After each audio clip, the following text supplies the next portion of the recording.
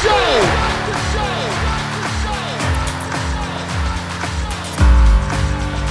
You have all made it to the dance.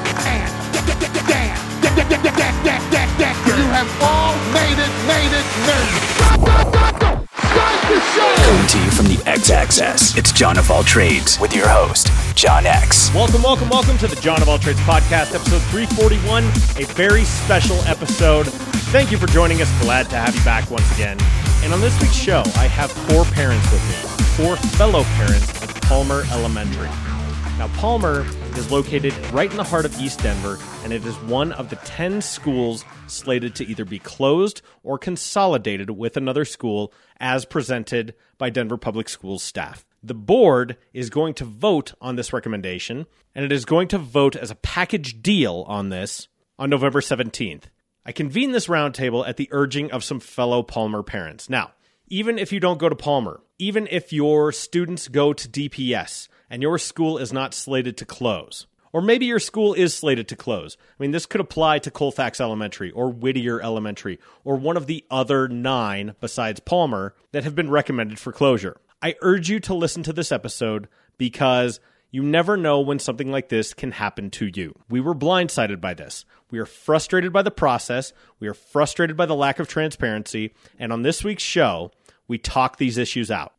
I am joined by fellow parents Eric, Emily, Beth, and Diana. They'll introduce themselves to you here at the beginning. But listen in as we discuss what's unfolding currently at Denver Public Schools, our recommendations. This is not just a naysaying podcast, but the recommendations for how we think things can be handled better and overall what this process has been like. Now, please, please, please share this episode with everyone in your network. I'm usually pretty light on the sell, but this one means a ton to me. So, wherever you can, share this episode. Share the insights from it. I will have a number of audio clips also available to this. Look in the companion blog piece or in the show notes.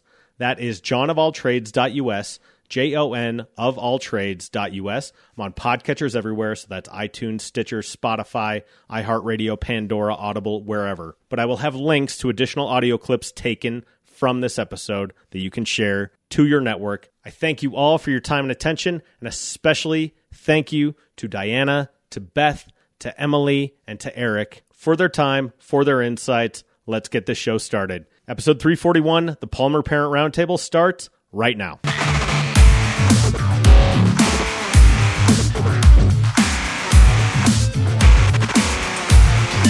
So we're here tonight taking time out of our schedules because the Denver School Board is attempting to close 10 schools within the district. One of them is Palmer Elementary, of which we all have interest in. We all have kids there. And so I am gathered together with 4 concerned parents. Would you please introduce yourselves? Beth, let's go to you first. Tell us who you are. Tell us your kids and your history with Palmer. Hi, I'm Beth. I have a 5th grader currently at Palmer, but we have been parents at Palmer for 12 years. So I have an older daughter who is now in 10th grade, and she went to Palmer ECE since she was 4 years old all the way through 5th grade. And now our current daughter also went to Palmer through ECE and now in 5th grade. So been a longtime parent and supporter and involved in the Palmer community. Fantastic. Thanks, Beth. Diana, let's go to you next. Yes, I'm Diana Kessel. I have a daughter in 2nd grade, and I have a 4-year-old who did remote learning for kindergarten unofficially. So she feels like she's right in there, part of the Palmer family, and we are just have really excitement to really push this through and be a concerned parent and raise our voices for our kids. 100%. And then I've got Emily and Eric here. Would you two introduce yourselves? Hi, I'm Emily Reagan, and our daughter Julia went to Palmer from kindergarten the first year we moved to Denver all the way through 5th grade, and then we had 1 year off, and then Maya started kindergarten in the middle of the pandemic. Yeah, and so now Maya's in 2nd grade, and we have every intention of being at Palmer all the way through 5th grade for her. That is our plan too. So my daughters, Grace and Sloan, are in 2nd grade and 1st grade, respectively. Let's talk a little bit about why we're here. Who can summarize where we are for the moment for anyone who is unfamiliar, because there are a lot of efforts out there to save DPS schools. Eric, why don't we go to you? Yeah, well, so it's interesting, right, John, because the way you introduced, you said the school board is trying to close these 10 schools. And what's actually happened is that the superintendent has come to the school board, and next week they are being asked to vote on a proposal to close 10 of the smaller schools in our district, really across the city. So some on the west side, some on the north side, and also Palmer right here in the heart of East Denver. And so those are all schools that were identified after a set of criteria were developed last spring. And the superintendent and his staff have rolled out a plan in which they said, we will close these schools. But the fact of the matter is that what has to happen first is the school board has to vote on it. And so those school board members have been trying their best in the 3-week window that the superintendent gave them to gather community feedback and input. But really what has happened is Superintendent Alex Marrero has said, this will happen, and you have 3 weeks to get yourself organized to address it. Right, which has been super frustrating because as someone who has a history in public outreach campaigns, I know that a 3-week comment window is basically a mandate, not a community dialogue. And that has been enormously frustrating. And all of us as parents have come together and go, whoa, we have not been consulted. We have not been talked to. This has not been a dialogue. This has been more of an edict. Can any of you speak to the frustrations that you feel with the way this process has unfolded? You know, I think it's been very frustrating just the way the board came and presented to us just from the get-go. It felt like a last-minute email of like, hey, by the way, your school's closing. You guys are going to go to Montclair next year. Yay! Okay, we'll talk about it in 2 days, and we'll talk about it. It wasn't a discussion, and it wasn't an open discussion with the community or input. It was like all the verbs were, this will happen, this is happening. And the way it was presented at Palmer that night was the same way. It was, this is a done deal. There is no proposal. This is just what's happening. And the confusion it caused, I mean, even in our household of like, wait, what? What? This is happening when? It was just so mind-blowing. And then to go through the meeting and to find out, no, this is not a done deal. This is a proposal. And just the disarray and confusion, and not to mention, we all can understand the English language. I can't even imagine for families that don't know English or don't have English as their primary language, of the confusion that it causes and the amount of stress and trauma that it causes in the families and the kids. Well, so Diana, to that point, I follow the emails. I get Superintendent Marrero's emails all the time. It's like, we want this to be a collaborative process. We want to involve the communities. Not a single time were Palmer parents or Palmer staff involved in this. And I don't want to speak for other schools, but I imagine if you're at Colfax Elementary or one of the other elementary schools, this had to be a blindside. I think that's where so much of the frustration comes from. Would you agree? Absolutely. I was just going to add, the email came out. It said declining enrollment, meeting about declining enrollment. It didn't say we're going to close your school. So you had to open the email and click on something else to even discover what this hastily called meeting was going to be about. And then our principal was required to stand up there and deliver the district slides.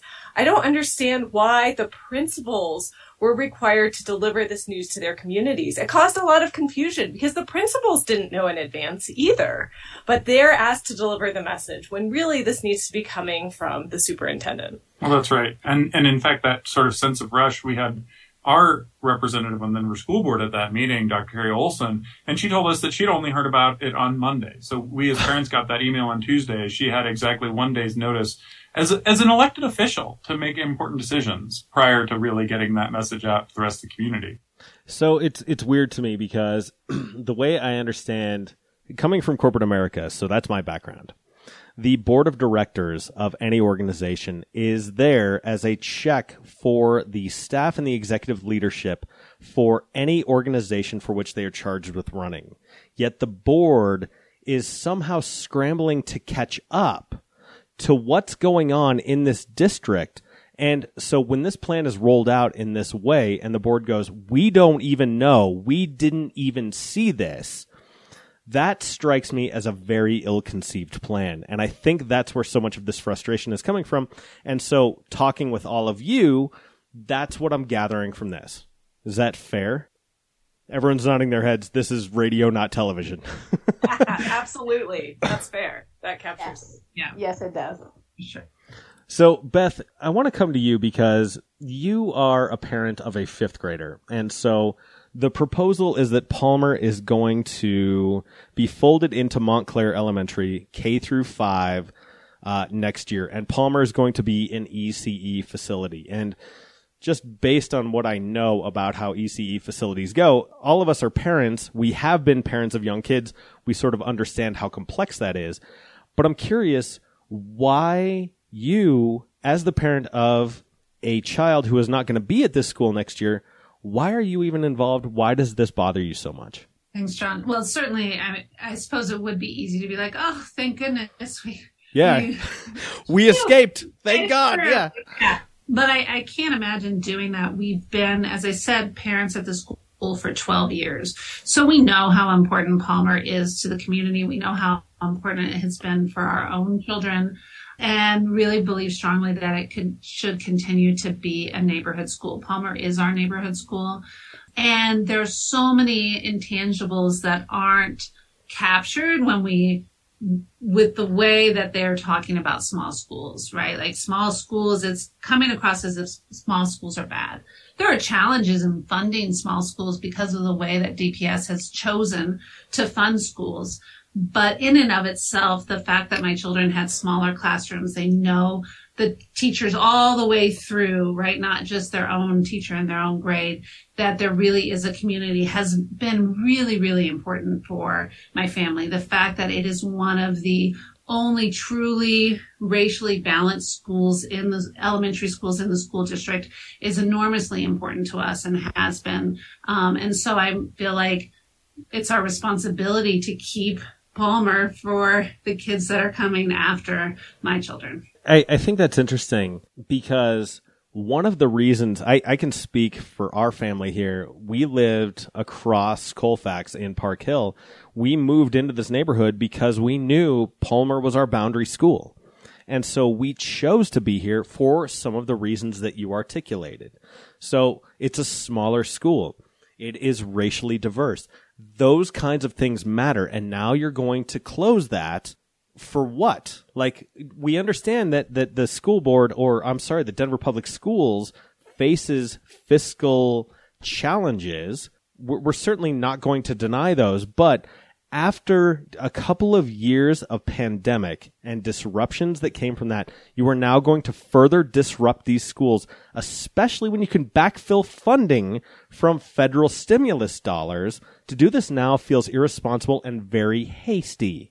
So, Diana, I want to come to you because prior to our conversation tonight, you were at a meeting with Director Anderson, Vice President of the school board, Anderson's meeting. Tell us a little bit about what you heard at that meeting and some of the things that unfolded there. I left that meeting so enlightened and just so motivated. I was initially very frustrated that they had done this package deal, that it was a 10 school kind of bonus deal that was like an all 10 or yes and no. And I was really frustrated about that because I was being selfish initially. Initially, I was like, I don't care about any of the other schools. I only care about the school my kid goes to. Sure. I only want to save Palmer. Everybody else can figure out how to save their own school. And I think that was the intention. I'm so grateful for Director Anderson and Director Esserman for putting us all together.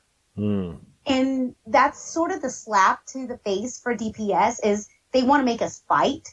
But at last night's meeting, we all had the same concerns. We all have the same amazing kids and amazing teachers and extracurricular activities. I mean, there was one school that talked about how they have these special classrooms for the autistic children.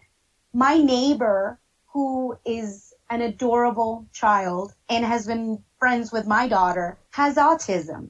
And Lily is able to help And all the teachers know Lily and say, hey, Lily, can you help me with him? Because he's having a hard time today. And it's only because it's a small school. Right. But to hear that we all have the same amazing teachers and support system and that all these schools excel. There was a parent from Whittier who has went there. Her kids have going there. And she talked about the amazing opportunity she had to meet President Bush, to go to Washington, D.C., all of that stuff. It just makes us feel united. And I felt like that was not the intention of DPS. And I love that Director Anderson and Director Esserman have brought us all together to unify as a team of something that initially I was not, going for. Right. Would it have been helpful, do you think, if Dr. Marrero and some of the staff of DPS had come and heard these stories and maybe, had they heard the stories from Whittier or from Palmer, maybe led them to consider this differently? Of course. I think they're so afraid. And I mean, they mentioned that at the work session, that the reason they were rushing was because they don't want everybody to flee and lose funding. But they didn't realize that by rushing the whole process, you are making us kind of run away from DPS. Right. Now you're creating panic. Yes. And no one makes good decisions under duress like this. And essentially what you've created is a situation where you are under duress. And so demographically, I'm interested in this. And so, Eric, I saw you quoted in a CPR article talking about how the district's own data contradicts some of the things that they're trying to do. And that frustrates me because it's like, okay, it's one thing if you were going to make a decision based on raw physical numbers. If you want to do this entirely fiscally, fine. But it seems like you were ignoring your own data. Can you talk a little bit more about that? Yeah, well, one of the nice things about our school board being a public entity is that a lot of their data is actually available online. And so you can go back and you can see the presentations every year. The district staff make presentations to the board and to the leadership about the projections for demographic changes in communities. And they also look back. And fortunately, we just had a census, right? In 2020, just a couple of years ago, we had a census.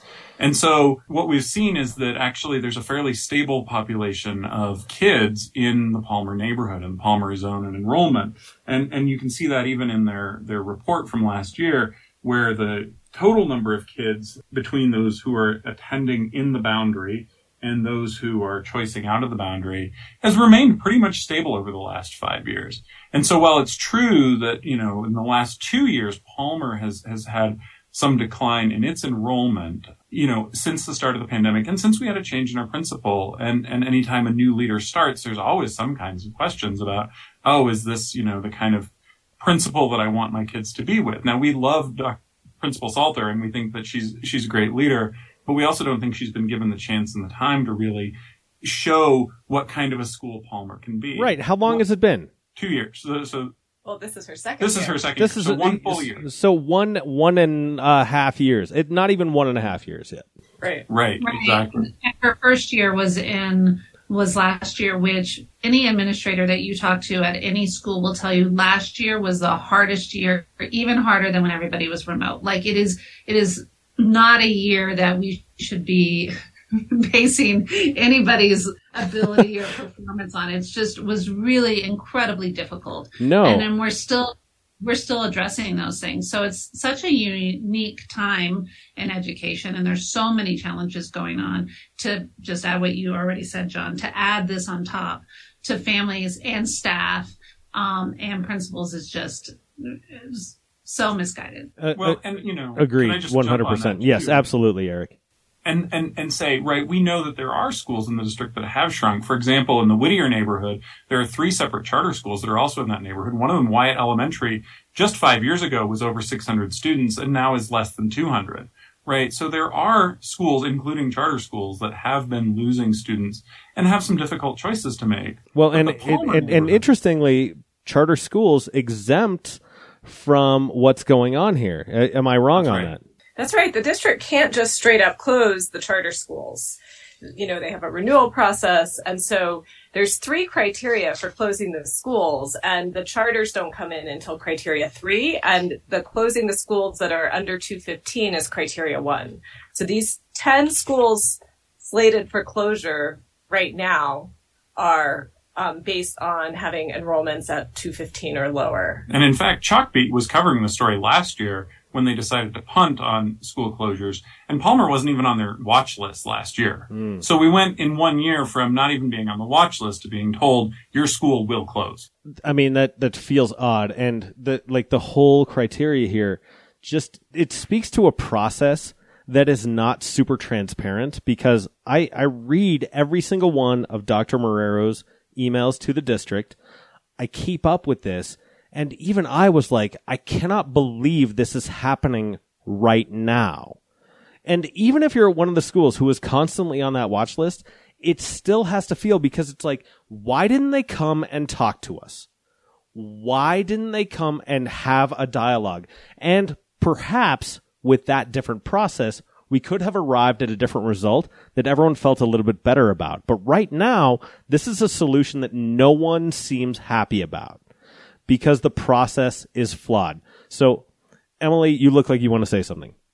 Yeah, I had just recently found out about the June 2021 small schools resolution, which is really driving this. And that's where the small schools bad perspective is coming from. I want to clarify, small schools are not bad. There's many benefits to small schools. There's fewer discipline challenges. There's better community and relationship. But there can be some financial challenges.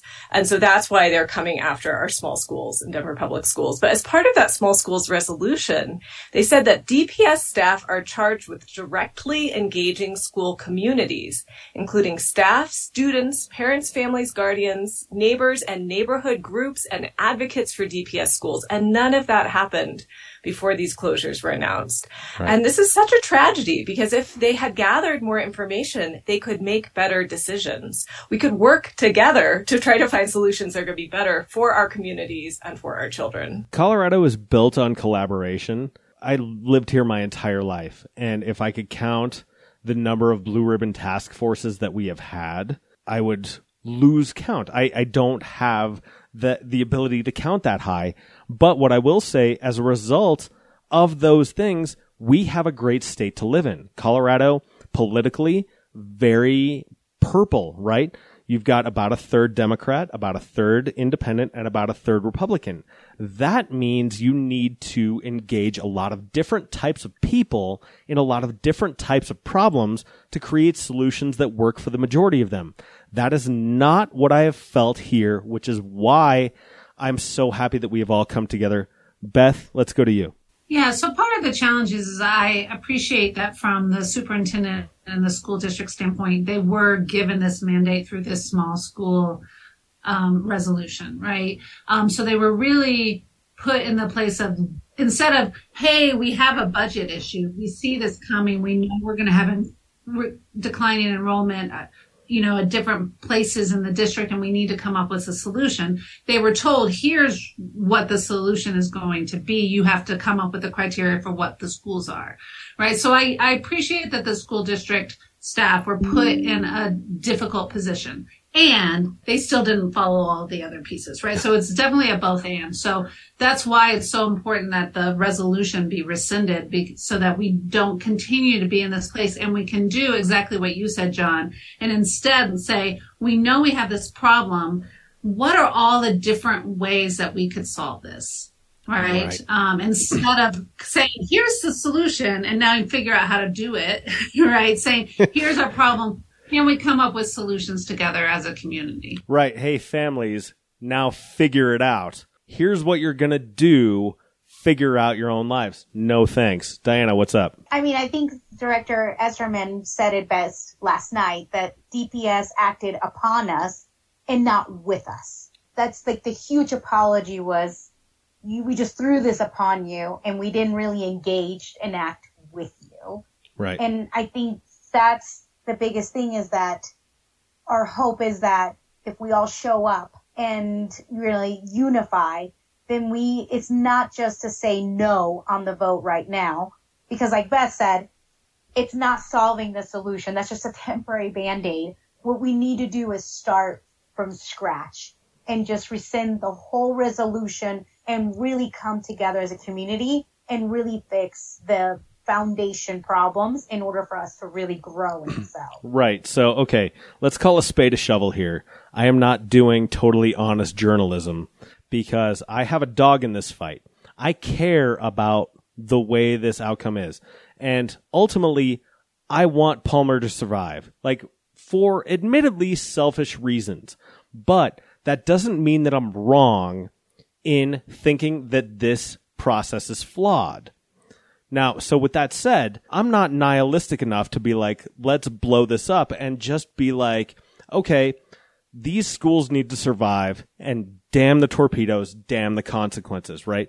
That's unfair. And so I put it to this group. There is a problem with funding. There is lower enrollment. We have lower birth rates.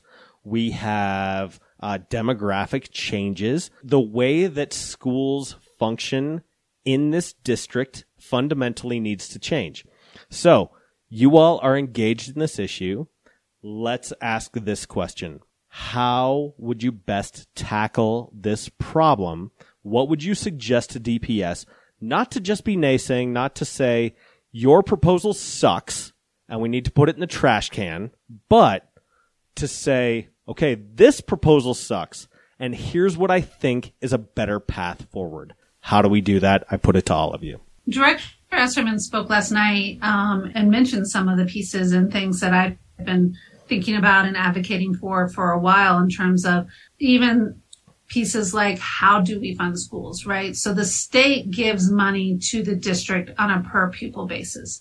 But as Director Esserman explained, the city, the school district is not required to fund schools in the same way. They're making that choice, right? And so one of the challenges for small schools is if you're funded on a per pupil basis, the fewer kids you have, the less money you have for all of the things.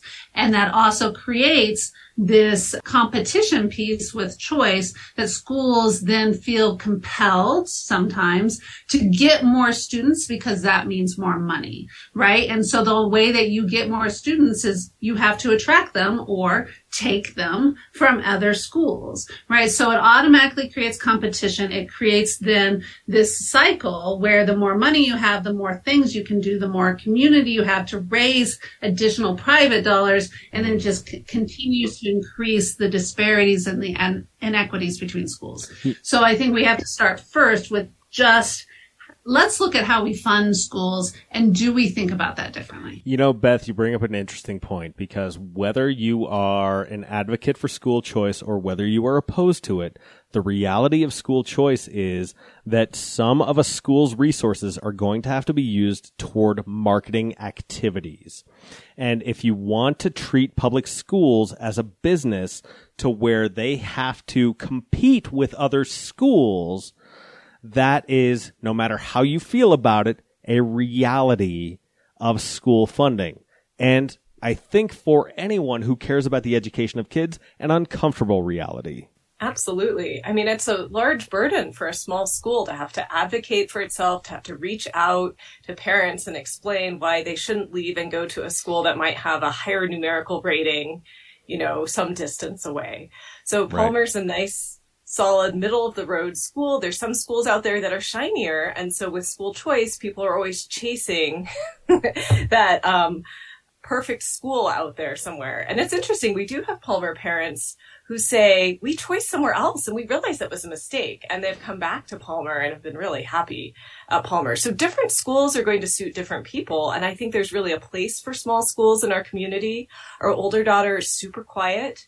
And I think for her, being at a small school and not having to move schools during elementary school was a huge benefit for her and her development. 100%. Yeah, well, and I just want to come on with that, John, a little bit, because, I mean, there are certainly tweaks that could be made. I mean, even in the original small schools resolution, they talked about the possibility of new boundary configurations. And in a neighborhood like ours, you know, we do have some very specific boundaries. We found out in the course of staying up half the night after we heard this, you know, we haven't really slept well for the last 2 weeks, that it turns out that there's an official designation for the crossing that they would require our students to do to get to Montclair, and that is called a hazardous crossing to get across Monaco Parkway. And in fact, our particular neighborhood, just like the Fairview neighborhood on the west side of town, is bound by very large, busy streets. Instead of just saying, oh, well, we'll bus all of your kids, our neighborhood could actually, our boundary right now stops at 8th, but what if it went to 6th, which is a much bigger, busier street than 8th is,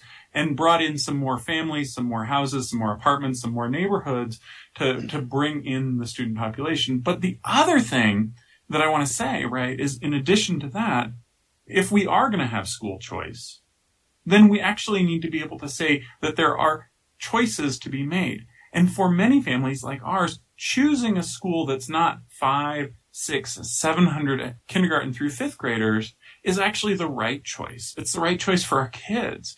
And if the district is going to say the only schools that are acceptable are the large ones where our kids get lost in, then they're not actually honoring the idea behind school choice in the first place. They're not creating a range of options that allow families to figure out what's right for them and for their kids. Well, Eric, a lot there. One, a hazardous crossing, absolutely. I mean, Monaco, anecdotally, anyone who's ever driven Monaco knows that that is not a street you want young children to cross to get to school. Secondly, okay, we're going to bus those kids. DPS, how many articles have I read about you failing or not failing even necessarily, but unable to hire, retain, or get bus drivers to run these routes? So that is the solution. That seems impractical to me in a lot of ways. Eric, you brought up an interesting point, because it's like, as far as solutions go, have we looked at the boundaries? When is the last time DPS looked at the boundaries? Do we know that? I heard it was 30 years ago, but I haven't been able to verify that. 30 years ago.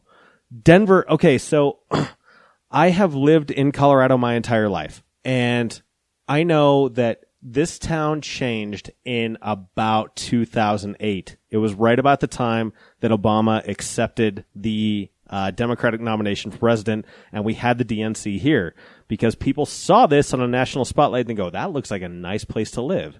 And things fundamentally changed as a result of that. So the fact that we haven't looked at this in 30 years is farcical, and it seems like an easy solution compared to what we're doing now. When we're looking at things like the boundaries and the different pieces, so Eric brought up Fairview, and that's a great example of an elementary school. We heard last night people talking about it, and they have wraparound services that are near the school. It's in Sun Valley. Sun Valley has historically been a marginalized neighborhood and area, and they've created a lot of resources within that neighborhood to support their children. So before and after care at the Sun Valley Youth Center and other things, if they move their school, it's across federal, they don't have access to those other resources. So in addition to thinking about boundaries and things, we also have to think about the specific conditions for a school and what else the community and neighbors need. And that means that each school has to be looked at uniquely and what those circumstances are. I would also add that choice becomes mute if you don't have access to the resources to go to another school, right? So we always need to have neighborhood schools that really serve children, especially in communities where there are a lack of those other choices, unless we're really prepared as a district to provide choice, which means providing transportation, right? So right now what we have is not true choice. It's a kind of a weird conglomeration of it that tends to benefit people who have more resources. Understood. This is the solution-oriented podcast. We've talked about redrawing boundaries. We've talked about redoing this process. In your estimation, what would you like to see happen going forward? I mean, I think that the other solution that I appreciate that Director Anderson mentioned, and I can tell he's been reading our emails and our responses, which I'm so appreciative of, because he specifically mentioned Palmer and how overcrowded Park Hill Elementary is. And that is something I wrote in my email, and I'm sure a lot of parents did. Again, that what Beth mentioned, the competition that Choice does and the funding per student. And during that competition, students get lost, and it's just a number game. So some of these schools, and Director Anderson also mentioned East High School, it's just a number game. So you're just piling in all these students just to get the budget higher and promoted, and it looks like a great school. And I'm sure Park Hill is, right? I have nothing against Park Hill and East High and all that stuff. But at some point in time, DPS needs to say enough. You need to have a limit, because how can you stuff that many kids and go over capacity? And so they tell us, which declining enrollment is real, birth rates declining are real, but also it's not like we're in this isolated neighborhood here at Palmer and all the other 10 schools that no kids exist. The kids are there. They're just redistributed unevenly in a disproportionate way. If you put a limit and say, this is the cap that you have, then at some point in time, you have to find somewhere else to go. And then you can even out in some of these schools. There's also Ashley Elementary School that they talked about, that Director Esserman discussed. They're also below 215. And yes, they didn't qualify for the list this year. What about next year or the year after that? Do you just stuff them into Park Hill, or do you stuff them into Montclair? Or what's the goal? There's unintentional consequences that the DPS has not thought all the way through. They're just thinking of the short term little steps and not looking at the bigger picture and all the unintentional harm that they could cause. There's a carrying capacity issue. Park Hill, very, very large school. Agreed. I don't intimately know Park Hill, and I don't want to cast aspersions on the other schools in our neighborhood, whether it's Montclair, whether it's Park Hill, whether it's Teller, whether it's Carson. It does not matter. But here's the thing. How full are you going to stuff those schools until you break? That is an unsustainable model. Instead, we're talking about school choice here. Can you cap enrollment and then go, can we put more resources into our neighborhood schools and redistribute those resources in a way that makes sense for the communities that are most directly affected by them and the ones that are most immediately in the vicinity of them, so that people don't have to choice in where the resources are going, which is where I feel like your point is sort of ultimately leading. Absolutely. Absolutely. Yeah. Emily, go ahead. Another interesting piece is this need for increased ECE classrooms. And because there's some schools that are so stuffed full with students, they don't have room to put ECE classrooms in them. So they're looking at, they claimed, putting an ECE center at both Palmer and Colfax, which is a strange proposition because these schools have 2 stories. The ECE kids would be limited to the first floor, so the buildings are going to be underutilized. I personally think, at least in the short term, we can make a case for keeping our small elementary schools there, perhaps squeezing a few more ECE classrooms in there in the short term. But long term, I think families would like their ECE students to be able to continue at the same school. So let's try to get the ECEs we need in all of the schools, maybe even out some of the overpopulation so there's room for ECE classrooms. And families with multiple children benefit from being able to take their ECE children and their older children to one place. So thinking about family needs, asking parents what they need from their schools is going to help DPS come up with solutions that are going to serve their families better. Well, that's right. And I mean, that's especially true on this night when we heard Governor Polis in his re-election speech talking about the expansion of ECE in the years ahead. We have a state that's committed to increasing ECE enrollment and paying for it. And if we're going to do that, we need places for those ECE students to be. And having them able to be in the same building as their older siblings and to see and grow with the teachers and the principals and the neighborhoods that they know helps them feel safer and more secure so they can focus on their job, which is growing and learning, not worrying about where they're going to be next year. And John, I think the other piece, when you say, like, what are our solutions? Part of the challenge is that we haven't been given enough information to really thoughtfully say, oh, okay, this is what the issue is and this is how how we can help contribute. So we've heard that the small schools cause a drain on the budget because the district has to subsidize small schools that they can have, so that they can have all those sort of basic things in terms of arts and music and all of those things. Yeah, all the specials, sure. They haven't said this is how much it costs to subsidize Palmer, or this is how much it costs to subsidize Colfax, or that, and so it's hard to know what the solutions are. We've done some of our own research, and it seems like the amount of money they're talking about, I would need to know more, right? Because they're talking about it as it being in the millions, but we could only find $200,000 last year for Palmer in terms of a subsidy, right? So those are very different numbers. So the solution is going to be very different.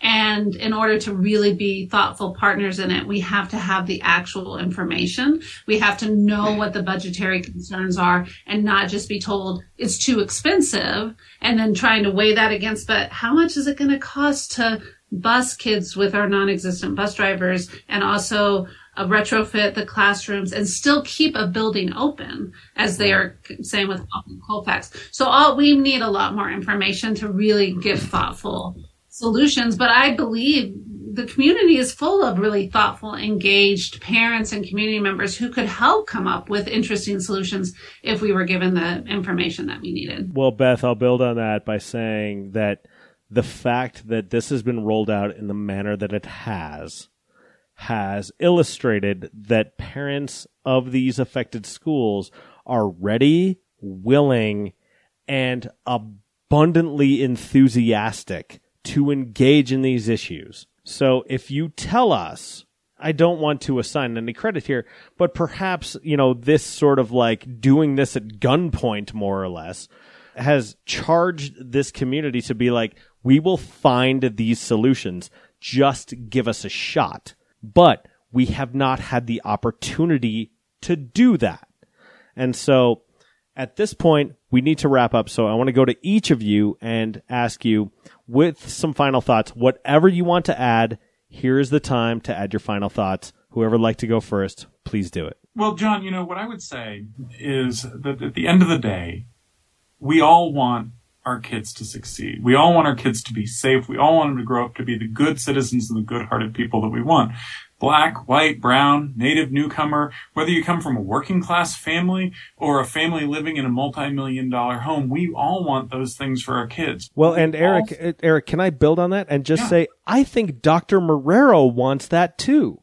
Like, exactly. I think, let's be fair here. I think I think DPS staff wants that. But I think the way that they have approached this has not been really well thought out or developed or executed. So giving them the benefit of the doubt, I'm going to give them the benefit of good intentions as well. So that's right. And at least trying, if not fully successfully, to follow the guidance that was given to them by the board when they passed the small school resolution. But the small school resolution is a big part of the problem, because what it does is it creates the appearance that what we're trying to do is to create cookie-cutter schools to create cookie-cutter kids. And that's not really fair to our kids. We know that we need doctors, lawyers, and nurses, and people who pick up the trash, and we need stay-at-home parents, and we need artists and musicians and all kinds of different people. And if we create only cookie-cutter schools, then we're saying that every kid is going to thrive in exactly the same environment. As much as I know my kids, I also know there's other kids who are just dramatically different. And I wouldn't want anyone else's kids judged by how they exactly compared to my kids. I wouldn't want a Kentucky Derby racehorse winner to be told it's a failure because it can't fly, right? Small schools... What a metaphor. Small schools have a valuable place, and they're not for every kid and they're not for every family. But to say that just being a small school is itself a sign of failure is just to miss the beauty of the diversity of our community and the diversity of needs and families and kids that are part of it. Well stated. Yeah, I agree. And I would just add the other piece that has really been concerning for me is I know that the district has stated, and the school board members as well, that they really want to address the issues of equity in the school district. And those are really important issues to me personally. I think that is the work that needs to be done. And unfortunately, this effort is in no way in alignment with really addressing inequity in our school district. Yeah, well stated, Beth. I think for me, the final point and thoughts are DPS should not be afraid to involve the community. I think they're so afraid that we'll just run away and go somewhere else. And that at the end of the day, we all want what's best for our children. We all want our children to excel. We all want smaller schools to succeed and large schools to succeed and create these good citizens. But DPS is too afraid to let us be part of that involvement, and they should not be afraid. They should be receiving us with open arms from all of the diverse cultures and really listen to us and make this work together. And I hear the superintendent saying he doesn't currently have the skill set to do that, but I have a growth mindset, both for myself. I know I can grow and learn and build my capacity. And I have confidence that the superintendent and the people down at the district offices can grow their capabilities too, and they can learn how to engage with the community. And together, we can build a thriving future for Denver Public Schools. Absolutely. I adore you all. Normally, we are all connecting under better circumstances than this. And I will say, as a Palmer parent, this school means a ton to me. And I know that no matter which school you are a part of, whether it is under consideration for closing or not, you feel the same way about your school. So what I would encourage anyone who is listening to this to do is to think about that feeling and write their school board member and publicly comment and say that this process, while giving them supreme benefit of the doubt, and I am stuffing a lot of feelings into a sack at the moment, giving them the benefit of the doubt and saying that this was even well-intentioned, I don't think it should stand as it is. We're going to leave it at that. Diana, Emily, Eric, Beth, thank you for your insights. Thank you for your engagement. This is going to air on Thursday, November 10th. I'm sure I will see you all at the meeting Monday, November 14th. You know what? We can only hope for what we can hope for. We're doing our best. Thank you all for what you do. Thank you, John. Yeah, thank you. Thank you so much, John.